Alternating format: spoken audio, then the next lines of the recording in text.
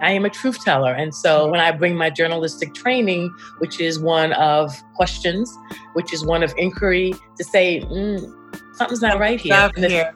Yes, something's not right here. And the things that we've accepted as the answers just aren't true, right? And so how do we get to the truth of the matter?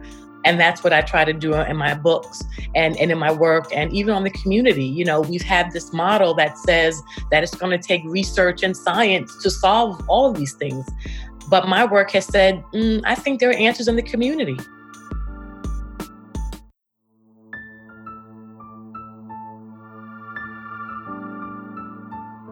I'm Layla Saad, and my life is driven by one burning question.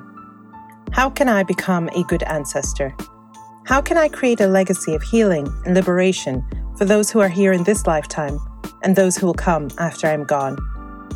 In my pursuit to answer this question, I'm interviewing changemakers and culture shapers who are also exploring that question for themselves in the way that they live and lead their life.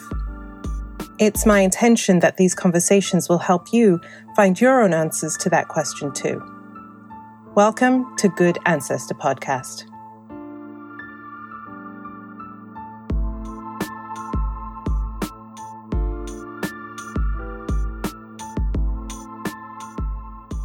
Kimberly Seals-Allers is an award-winning journalist, author, internationally recognized speaker, strategist, and advocate for maternal and infant health. She is a woman on a mission to question, challenge, disrupt, and then reimagine how we talk about birth and breastfeeding, and then breaking down the many structural barriers women face in these areas.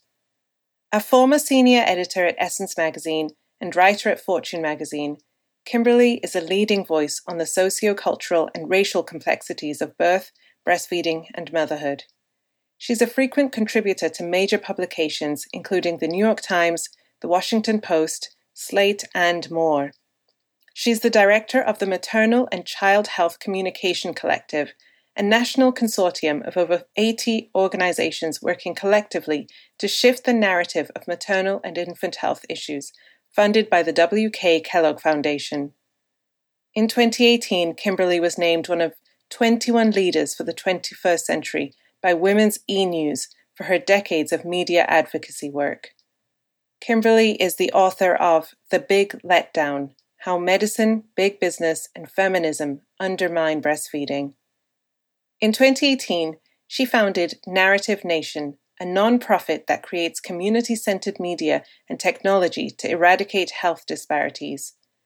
Kimberly is also the creator of Earth, a social change app that collects and shares hospital and physician reviews filtered by identity to help screen for bias. Hi, everybody, and welcome back to Good Ancestor Podcast. Today, I have got Kimberly Seals-Allers with me in the house. I am so excited to have you here, Kimberly. Thank you for having me. I'm equally excited to be here. This is so amazing. It's so amazing, and I'm so glad that we had the opportunity to actually meet in person just a few months ago. At the end of 2019, we were both speakers at our mutual friend Latham Thomas's inaugural Continuum conference, which is all about the maternal health world. And you are just such a powerhouse in that world. I actually know you because of Latham. Latham is the one who introduced me to you. And I just knew I had to have you on this podcast because you are such a trailblazer in this work. And we're going to get really deep into the work that you do.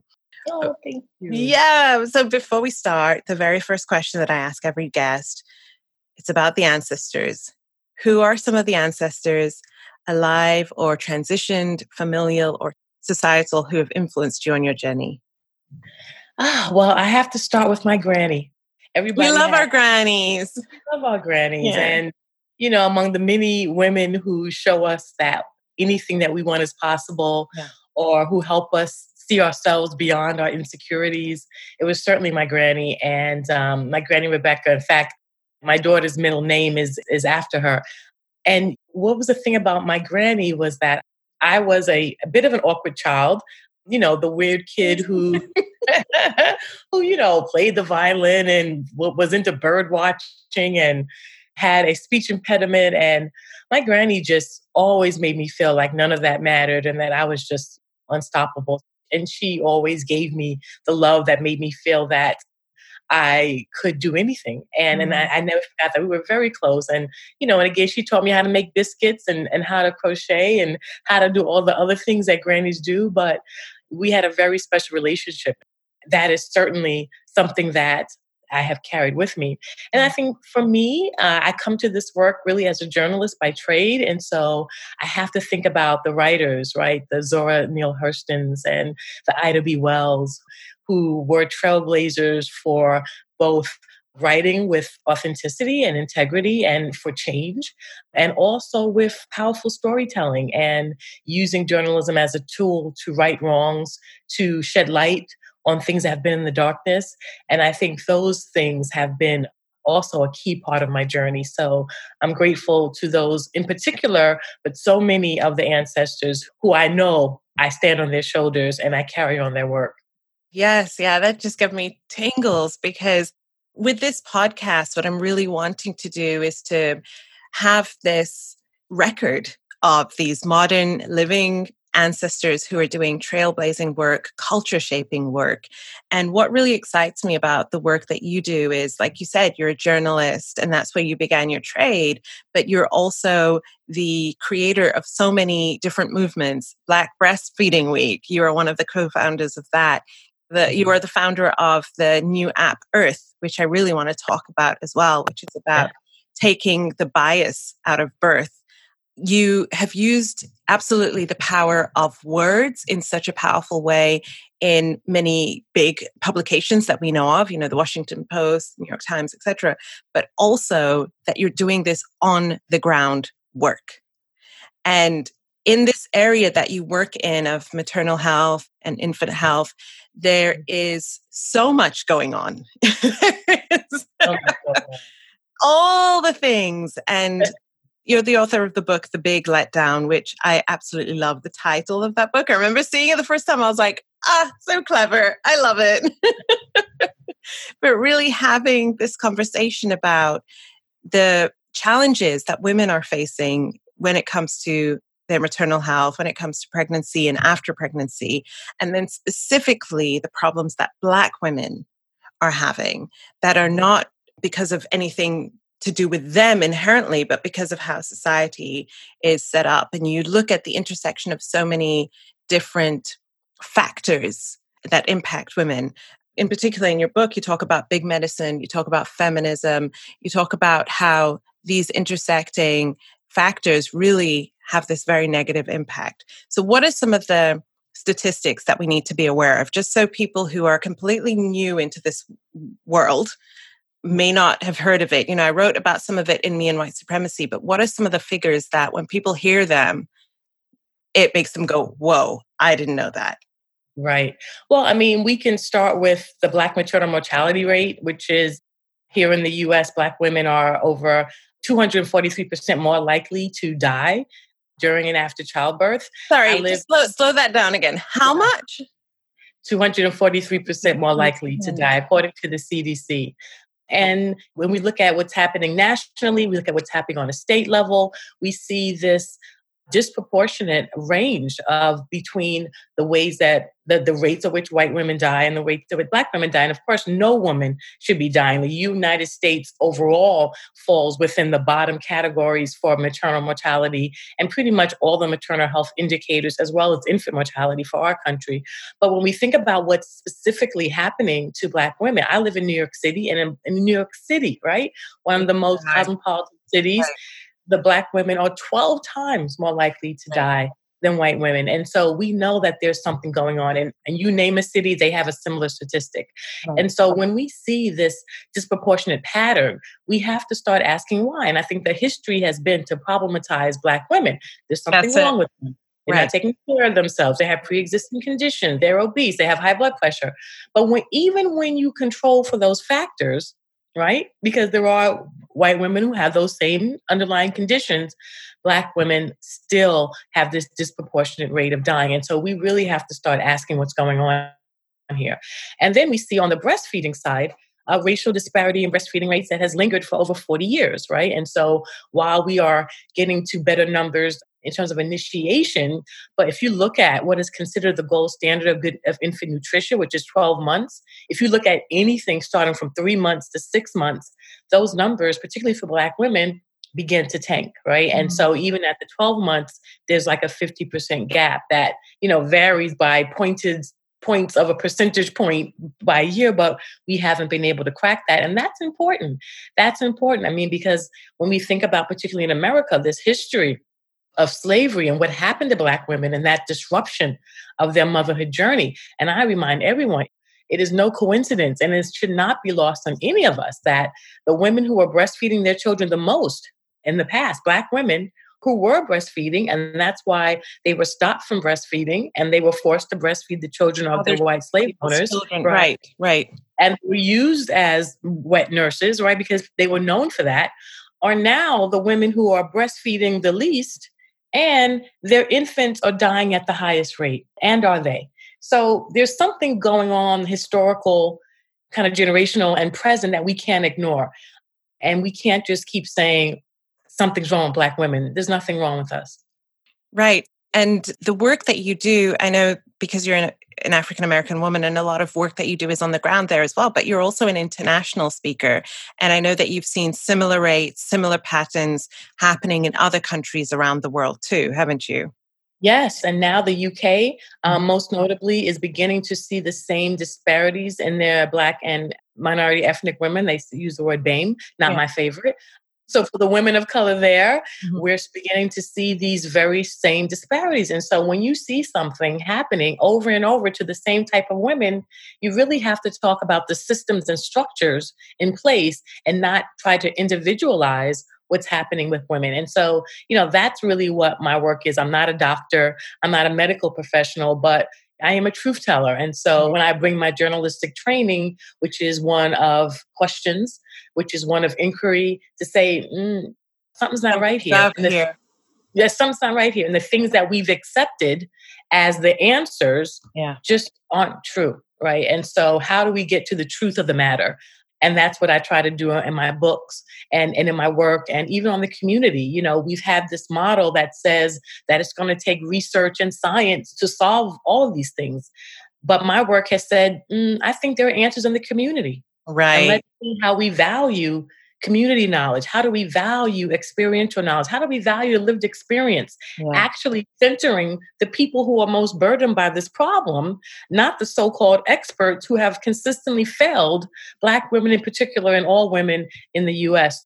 So my work on the ground has been around really developing and in creating a model of research, as it were, that says the community actually has the answers, and we don't have to try to fix and change it and save it and come in with saviorism models. Yeah, that's something I want to talk about, because my brain is going in a million directions, because there's so many things I want to ask you about. But I want to just rewind things a little bit, because your entry into this work came through your own mothering journey, didn't it? Yes. Yeah. This wasn't something that you were looking at until you became a mother. This is so true. I was very happy in my journalism career. I was doing quite well. And like many women, when I had my first child, I was floored at what I was learning just as a pregnant person, researching myself into a tizzy and probably overly researching as a journalist. And I was shocked. I was blessed to have not been poor. I was blessed to have been well educated and had no clue that I was still at the same statistical risk as my disadvantaged sisters. And so that really was an eye-opening entry point for me, because I kept asking why, and nobody had a good answer. And so that's what happened to me on the pregnancy side. Certainly during my birth, I, living in New York City at that time, asked my girlfriends, who are mostly white, around places to deliver, and they gave glowing reviews for a hospital. And I went there and I left traumatized. I had a terrible experience. And at the end of the day, I realized that I was not yet married, as they were all married. And I was finishing up my master's at Columbia. So I was on student insurance. And so I was treated like an unwed Black woman with basic insurance. And I never forgot that, right? And so that's the story behind Earth. And my pregnancy stories is a story behind my very first book. And then when I began breastfeeding my baby, unprepared for the ways that my family, including my very supportive women who have supported me and cheered me on through career and master's degrees, et cetera, were saying things like, well, breastfeeding is for poor people. And why are you doing that? And I was just unprepared for what was going on culturally around the cultural nuances of breastfeeding. And then when I tried to find support groups, there was none with anybody who looked like me. And it was really just a lack of awareness. And as I began to ask questions, I began to see the problem was not just me, right? As many people show that it is. It was cultural. It was systemic. Yeah. It was political. And that's how I look at these things. It's like, no, there can't be something wrong with all of us. If all of these women are struggling around this one thing, or more women are done, like, no, there has to be something else. And so all of that has shaped my journey in this field and my passion. Because, and you have this great combination of your passion that comes from your own very real lived experiences, but also this inquiring mind that you have, this journalistic approach that you have to be able to bring them together and present this work in the way that you do is just incredible to me. As a mother myself, right? I have 2 children, and you go into mothering and you think, oh, it's just, I'm going to have a baby, and then and then I'm going to breastfeed, and that's going to happen. It's going to be great. And it's going to be great. And there were so many things that happened that were nothing linked to kind of racism in the medical field, because I gave birth in the Middle East. So it's different here. But, I delivered prematurely. Didn't know that was going to happen. And so I had a baby in ICU for many weeks, which caused a problem with breastfeeding later on. And so all of these things create so much stress and so much trauma. And then you add on top of that having traumatizing, racially aggressive experiences from medical staff, from the people that are supposed to support you when you're at your most vulnerable. It is heartbreaking. And when that leads to people having then complications and possibly leading to death, it's unconscionable. And so I want to talk a little bit about, you repeated this a few times, and this is something that I talk about a lot in Me and White Supremacy, that it is institutional. Mm-hmm. This is not a few bad apples, a few bad extremists who have a few poor views about Black women and women of color. This is built into the system. It is inherent within the system. Talk to us a little bit about what that means and how that shows up. Mm-hmm. And, one of the things that I remind people is that, particularly here in the U.S., these systems weren't built for us, right? They were built at a time really around oppressing Black people. And so we really can't expect the institutions that really weren't even built with us in mind and were actually built to exclude us to actually save us. It's just not going to work. It could, but I don't know if I'll be around to see it. And so when we think about what that means institutionally, we're talking about things that people aren't even aware of, but it's happening because they're so used to it. Right. That's the worst part. It's become normalized, and particularly in the medical field where there are power dynamics involved. And when we think about this idea of knowing and who has knowledge, then that power becomes even greater against those who are viewed to be less, right? To be less than. And so this is why I think in medical systems, it plays out in its most extreme and often aggressive way, because within that system, not only is it racist, but it also has a superiority complex, ego problem that's also built into it, which is across the board. And so you see actually layers of institutional racism and oppression within the medical system that's historic.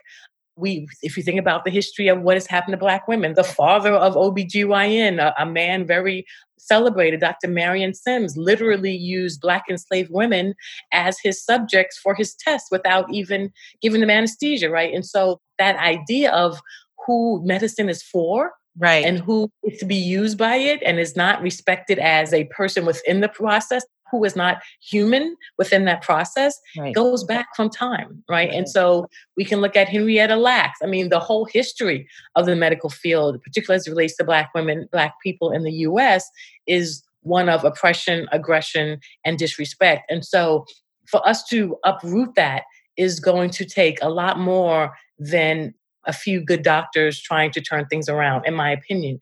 And so this is why my work with Earth for me is so important, because the ways that it's showing up is so disgusting sometimes, Layla. When I come back from hearing the stories in my community, I need to see a therapist. Like, I need to shut myself down and practice self-care, because... And this is when you're hearing from Black people, people of color in the community, their experiences in hospitals, with doctors, with medical staff, what they're facing. Yeah.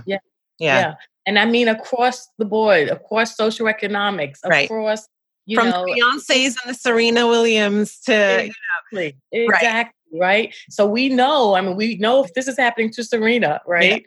Yeah. One of the greatest athletes of all time, who couldn't be heard, was dismissed, had to literally save herself. And I remind people, she was sitting there with her white millionaire husband. And they still didn't listen. So you can only imagine what happens when I go to the marginalized communities of Detroit and Philadelphia and New Orleans. Like, it has to stop. And, I'm proud of Earth because I see it as disruption, because what this institution needs is some light shed on the truth. And that light can't be filtered by the same institution that's oppressing us, right? And so, and this is what is so innovative about your work, right? So the app is called Earth, and it's not EARTH, it's IRTH. It's birth without the B, and the B stands for bias. Bias. That's so birth without the bias. That's and you are saying we can't depend on these institutions that were never built for us to save us, to rescue us. We have to build for us. And you are going into the communities and you are collecting information about people's experiences in different medical facilities so that people can have you describe it as a Yelp for birthing. Right? Tell us a little bit about it. Where did the idea come from? What is your aim, your vision for it? And what's the journey been like in bringing it to the world? Oh, thank you for these questions. I mean, so Earth came to me really through my own story. Like I said, it started as something that happened in my own birth journey. And I kept saying to myself, when I had that experience of asking, my great white girlfriends where I should deliver, how could I have known? Right? How could I have known actually was someone like me experienced? And so at the time, because of my circumstances, asking, my middle-class white girlfriends where to live was absolutely useless to me. And it never dawned on me that we could have a completely different experience, to the point where they were hurt and upset and angry and saying, oh my God, like, are you sure you were at the same place? Right? So this idea that people are not having the same experience, even at the same place, is something that I lived through and has just kind of been in my journey book, because it was a very traumatic experience for me. And that was with my first child. So again, all your hopes and dreams are kind of attached to that initial story. So that has been with me as I continue this journey. It kind of just sits in the back. But as I began to do this other work, hearing these things in the community, and I would be in Detroit, and I would be in Philadelphia, and I would be in Oakland, and I would be all these places, and I would hear these stories, and women would come to me and say, oh my God, this is what happened. Or I would be there and they'd be like, a mother just died and we're going to the funeral, and I would go. And it was just place after place after place. And again, my journalist mind said, we got to put all these stories in one place, right? Because in each of those cities, those stories were being dismissed by the hospitals. They were being dismissed because it's a liability. They don't want the lawsuit. And every place, people had no recourse. Hospitals obviously have deep pockets. Very few people have the resources and, of course, even the wherewithal to take on an uphill legal battle just after giving birth. It's not the time, right? Now how I was just trying to figure out how to take a shower, let alone capable of any type of higher thought. And I kept hearing these things, and I said, we got to put these stories in one place, right? And if we created it, and so for me, on the back end, Earth is really this first national repository of experiences, right? Among Black and brown women and other marginalized groups. And it's a way for us to, on the front end, be a tool that we can say, listen, I'm going to protect my sisters, and I'm going to let them know where I'm getting good care and where I'm not getting good care, and that it's public, and that everyone can see it. Because this is what I was realizing. Everybody in every city, there were people who knew. It was perhaps it was the doulas, or it was other mothers said, no, don't go there, go there. Right. Don't go there, go there. I call it like the Underground Railroad or How to Birth and Survive, right? Right? And I'm like, this can't be a secret. We can't be whispering. And so Earth is about taking those whispers that I've heard for the past 8-9 years and putting them on a digital platform that's public that says, I'm going to protect other people and inform other people and use consumer forces to do that. And then on the back end, as we're building this repository of experiences of care, we're going to turn that into quantitative data because they really love that. And now we get to use that collectively to go to hospitals and say, hey, funny thing, 80% we have all of these, stories, all of this data. Yeah. Right. And we can say 80% of Black women, other Latino women, all the same-sex couples are having this experience, and we expect you to do something, but now it's public. This information exists in the dark, and it's not for consumers to see, right? Many times in the U.S., you may go to a hospital, you'll get a patient survey, they'll ask you about your experience, but you don't know what happens to that. You don't get to see that. You don't get to know how other people like you are having the same experience. It's all secret. And we can see, when we look at on the consumer level, how digital platforms have caused disruption. They've caused us to rethink how we... I wrote a book on Instagram. So, I'm... You wrote a top-selling million download book on Instagram. So that's right. You know that these things can be disruptive and powerful. And so for us to be able to make this public and that we can do that. So with Earth, you'll be able to go in, you can put in something about yourself, your race, ethnicity, your sexual orientation, your gender here in this country, your insurance type, because that's really important. It's impacting the care that people receive, and many other filters, your income, etc. And it would generate a review from someone like you. Right. And so this idea that you get to see how people like you are having an experience is really important. And so you asked about the journey. As you can imagine, many, many hospitals are not exactly excited about Earth. Oh, I'm sure. Whatever do you mean, Kimberly? They don't want all their business out in the streets? They are, and that makes me most happy. I got to be honest with you. And the institutions have been centered in this process. Even when you look at who's funding it, and they've been centered for far too long. Yeah. They've been centered for far too long. And when I say to hospitals, it's like, listen, I want to make you the Airbnb superhost of the Earth platform, right? And those who are doing well will be rewarded and should be applauded and will be kind of amplified within the platform. But we need to reveal the bad actors, and insurance companies need to know who the bad actors are. Yeah. Hospitals, this is a real issue. And for me, the urgency of Black women dying means that we have to be trying many things. Earth is not the thing, it is one thing. And we're all contributing our things, right? Like there's no one approach, there's no one way. We are all bringing our creativity, our insights, whatever downloads we get to put things out into the world and chipping away at this thing and helping to build a new world. Yeah, because it's going to take all of us. It's going to take all of us. And so Earth is just one thing among the amazing work that's going on so many different levels.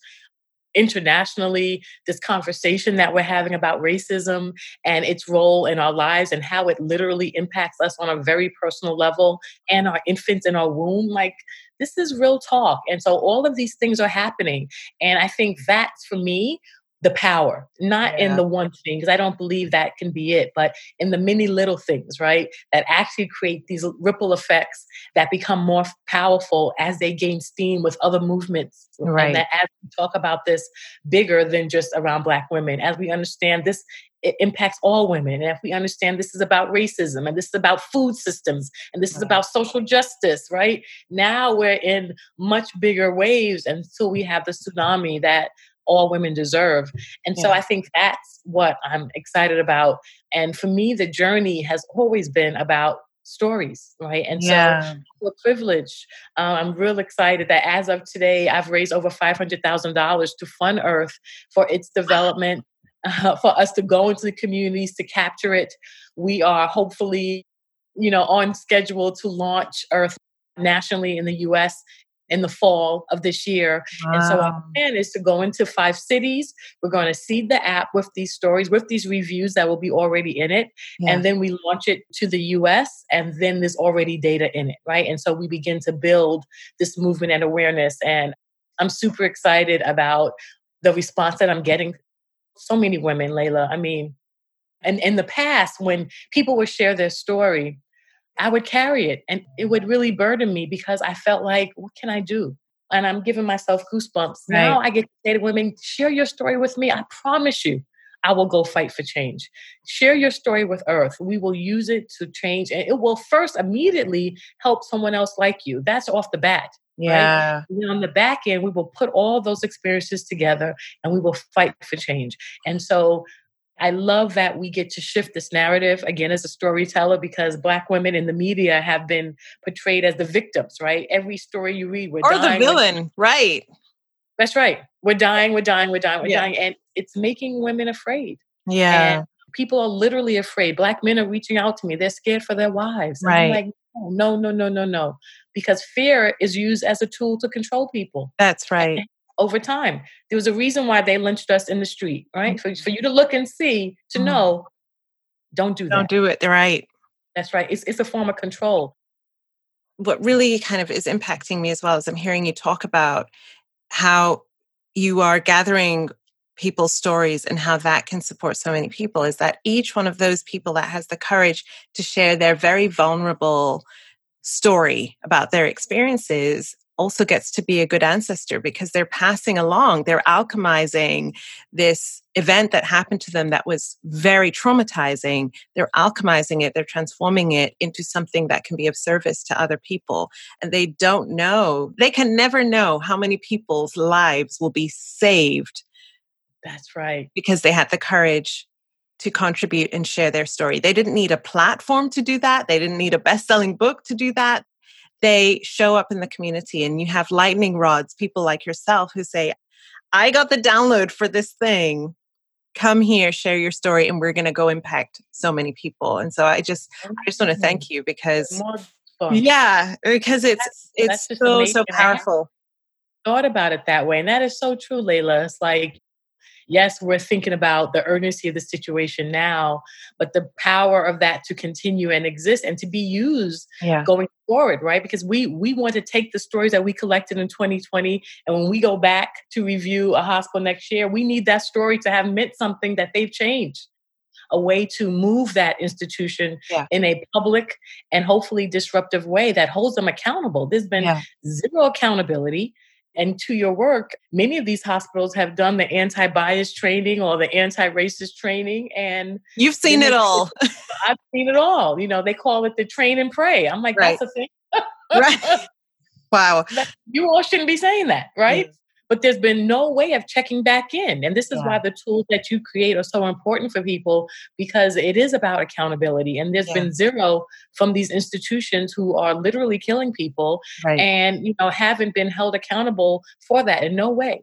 And so this is where we create public accountability, where we can say, listen, you're getting bad reviews. And unfortunately, in the US, we live in a commercialized health system and it has many, many flaws, all of which are being laid to bear during this pandemic. But if it's a consumer system, we can at least use that part to our advantage. Right. We have, as consumers, we are not victims. We actually are a very powerful consumer block that every marketer wants to target, right? From our hair to our feet to everything. Everything. We are heart, right? We are soul, the blueprint, right? To the intangible things of Black womanness, right? They want to sell to it all. Right.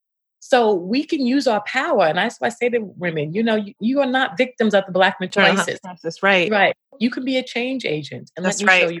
Earth is our tool for us to change this narrative. Like, no, we have power and we have the ability to inform our sisters and other people who are marginalized about where we're receiving good care. And ultimately, like I say, when I go into the communities, we can save ourselves. Right. That is where I want to ask around the final thing that I want to talk about today, which is the saviorism that we see happening a lot. So there's a lot of people who hold white privilege, who follow my work, who are listening right now. And I have seen, and I have had Black women share with me conversations that they've had with white women who, upon learning about the Black maternal health crisis, their first instinct is save. How can I save Black women from this wretched situation that they find themselves in? Where shall I donate money? What organization can I start, right? Can I found? What do I need to do in order to save Black women? What is your message to white people and people who have white privilege within this work? Because I think they are needed, but not in the way that they think they are needed. What is their part to play? Well, certainly we need what I call co-liberators, right? And so I love that. Yeah, because I don't necessarily like the word allies as much as I like this idea of co-liberation, which means that you understand that our futures are inextricably linked. You're not free if I'm not free, and none of us are free until all of us are free. And so the idea of you entering and wanting to do something is not about saviorism. It's about really your own understanding that things will never be right for you until those who are being most burdened are made whole, right? And so it's from that space of not, I want to help and save you, which has unfortunately been the frame in this space, particularly with birth and breastfeeding. And I want to honor the many white women and acknowledge that many white women who have done great work in this field. We see this a lot with breastfeeding, which has been mostly dominated by white women. We think about the power of the La Leche League, very important organization. I went to a La Leche League meeting, did not see one Black person. And on top of that, all these women, it has primarily been in white suburbs and catering to women who did not work outside the home. And women of color have rarely had that privilege. So again, major disconnects on both of these sides of the birth spectrum, where white women have done great work, but had many blind spots about how that contributed to racial disparities. And I wrote a piece about this that they weren't really happy about.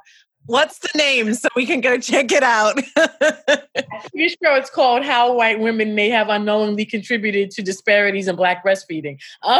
Excellent. Yes.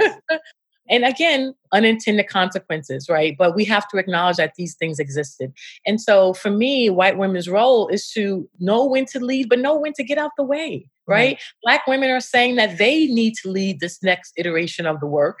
And many of white women are resisting that. And for me, that says a lot about you.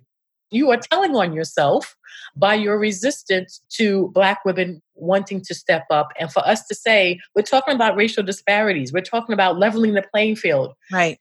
We can't do that without mirroring the solution, right? I say to them, I'm like, we can't solve racial disparities when the movement has a racial disparity problem. Right. So what does that resistance look like? I want people to be really clear. What does resistance look like? Oh my goodness, looks like a lot of things. Sometimes it's a lot of tears and fragility when people are being asked to step aside. Right. Why can't I be involved? You know, even with Black Breastfeeding Week, I had to say something because every year there are more white people showing up during Black Breastfeeding Week, and Black Breastfeeding Week is for everybody. I want to be clear about that. But did you ask, right? It is not for you just to show up in a space that was created. Right. And it's created from a problem that you contributed to. Right. And it's created within the month of National Breastfeeding Month, right? So it's not like there isn't a space for everybody. Right. There's 3 other weeks during August for you to do your thing. And this idea that white women feel like they have the privilege to be everywhere.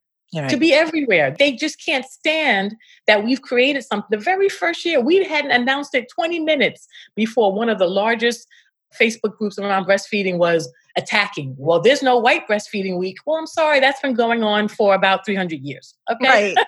Right. You've been living white breastfeeding week for 300 years. Right. So, you know, this idea that we can't create spaces for ourselves, resistance to say that anything for us is about excluding you. We're not thinking about you. Right. We're creating something for us. And this automatic response, default mechanism that tells them they need to be involved. They cry if they're excluded. They can't understand why no one wants them to be there. It's not about you. Yeah. Like the centering of self is a big problem. And what I try to move the movement is to understanding, like, it's not about you. We have to get out the way for the work. Right. And when people put themselves in the way, then the work is hindered. Yes. And if you saying you care about the work, then you need to walk that talk. Now, if you don't care about the work and you care about yourself, that's fine too, but we need you to get to the back. Right. Out the way. Raise your hand, show yourself. Yeah. So we not to deal with you. Right. Because those of us who are focused on the work are not in that space right now. And so thinking about the resources that you do have, when people say, what can you do? I say to them, listen, what do you have to offer? Yeah. Right? It may be money. Thank you. Yes. It may be, space money is always needed. Gather. Right. Yeah, money is always needed. Thank you. How do you support others? How do you donate to causes? How do you offer resources that you have? If you're an accountant, if you're a bookkeeper, if you're a lawyer, if you have a skill that you can offer to an organization or to people working in that space, there's so much that can be done when you're willing to put the work ahead of yourself and not center your need to feel like a good person and your need to be a savior. And then together we can free everybody. Yeah. And that's where we're trying to get to. What are some organizations that are doing this work that people should be aware of? Both people of color who can go to these organizations for resources, information, guidance, and also co-liberators who can offer those, as you said, resources and services. What are some organizations we should be aware of in the United States? Well, there are a good number. I mean, certainly I would love everybody. Sure. I mean, to look at organizations like the Black Mothers Breastfeeding Association. We have a great organization called NAPLC, which is a National Association of Professionals, something of color in birth work. There are some great perinatal, Black perinatal birth worker organizations. I mean, the good news is there is not a dearth of. That's right. Well, that's what I wanted to make it really clear. Please just go on Instagram or any social media platform and search. And so there's just so many amazing organizations doing the work and also integrating into larger organizations, whether we're talking about the work that doulas are doing within DONA, if we're talking about the work that Black women are creating in terms of a community doula, how that may be different than previous models, how we look at what's going on there, the work of Mama Shafia Monroe. I mean, it's just the Black Mamas Matter Alliance. I mean, we could go on all day, but there are organizations doing this work and we need to be all working together, and white women need to find a way to be real co-conspirators and co-liberators within those frameworks. And yeah, it's been interesting. Sometimes it's funny to watch, but many of them are coming along and we see examples. I'll tell you real quick that there's a group that spreads disinformation about breastfeeding. And at times they attack me personally because of my advocacy work. It's fine. But one time, one of these women made an attack on me and used Black Lives Matter as a way to attack me and as a rhetorical tool. And it was about to get like Vaseline on, right? And I really don't engage with her. And so when people were sending me screenshots of what she had said, what happened? Because before I was trying to just gather my outrage, determine whether she was worthy of response. But what happened was on that page, all these white women came for her and said, no, you're not going to do that, right? Black Lives Matter is not a rhetorical tool if you make a point about breastfeeding. You're out of line. And I was so proud to see that white women were actually understanding what it means to be an ally or whatever their understanding is, that they had worked on the issue so that they knew that it was not for them to stand there and to see something about Black people being attacked and for them to be quiet. And so those type of moments, even on social media, where white women stand up, where Black women don't always have to be in the fight. That's where they can say, no, I got this. And when white women do that for me, I'm very grateful. They was like, Kimberly, we're on it. Don't even worry about it. And that's what I always, I'm like, you go have that private conversation with them. That is how you use your privilege. Right. Or have it publicly. Put yourself. Let them all have it. You call them in or call them out, whatever you want to do. Right. But that's part of the work that they can do as well. Like, how are you standing up and showing up for Black women? And when things happen, it's not about sending that DM. That's nice too. But have you publicly? Are you willing to be public to say, this is not right? I'm taking a stand. You are wrong. Please think about this.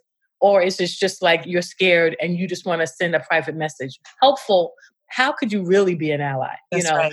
So thinking about these ways to show up and stand up for Black women, think about the ways to support the organizations that are already doing the work.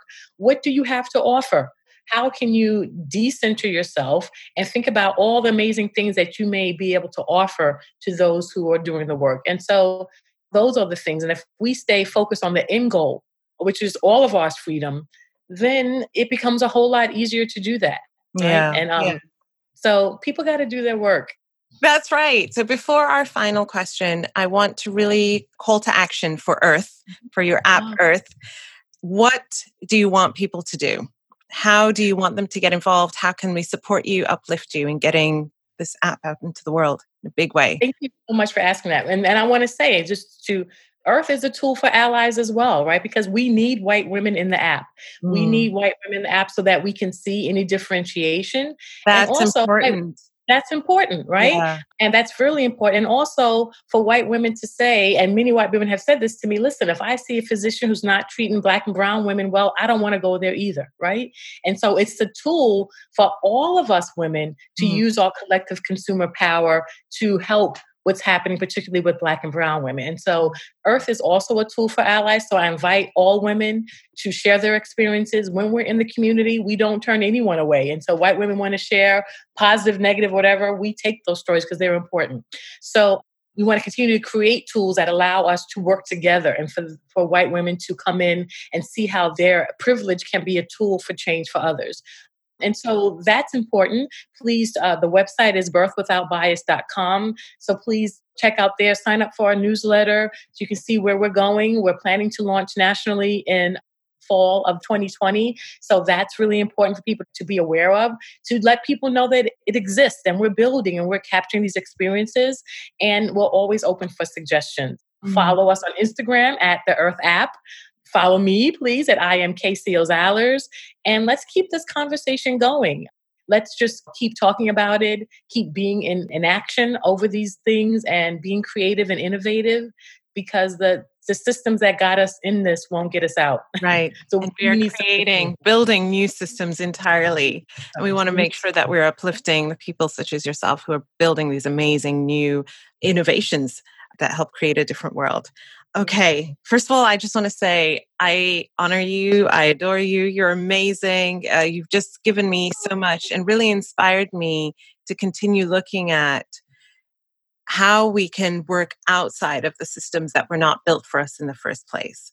You were doing that with such courage and grace and power and absolute truth-telling. And it's really inspiring to witness you and to be able to support your journey. So thank you so much. I mean, the love and admiration is mutual. Thank you for the voice that you are in the world and the work that you're doing to say things with truth and to be unapologetic about what needs to be done. This is not the time for, wilting flowers and maybes. No, it's time for clear-cut honesty, directness. And this is why I think your book and your work resonated with people because we were like, we just need to get to the real of it, right? That's right. We don't have time for the warm and fuzzy, the abstract nuances of maybe. No, it's time for real discussions. And because people are dying and the matter is serious. So thank you for your contribution and your continued work in helping us have real conversations and to be a truth teller for this issue. So I'm grateful because it takes all of us to get to the heart of this. So I'm very grateful. Thank you, Kimberly. Okay, final question. What does it mean to you to be a good ancestor? For me, to be a good ancestor means to tell the truth. Yeah. Always, completely, wholly, my truth, others' truths, the truth of lived experiences. And by being a truth teller, that is the best thing I can do to be a good ancestor. I love it. That's so perfect. Thank you. This is Layla Saad, and you've been listening to Good Ancestor Podcast. I hope this episode has helped you find deeper answers on what being a good ancestor means to you. We'd love to have you join the Good Ancestor Podcast family over on Patreon, where subscribers get early access to new episodes, patron-only content and discussions, and special bonuses. Join us now at patreon.com/Good Ancestor Podcast. Thank you for listening, and thank you for being a good ancestor.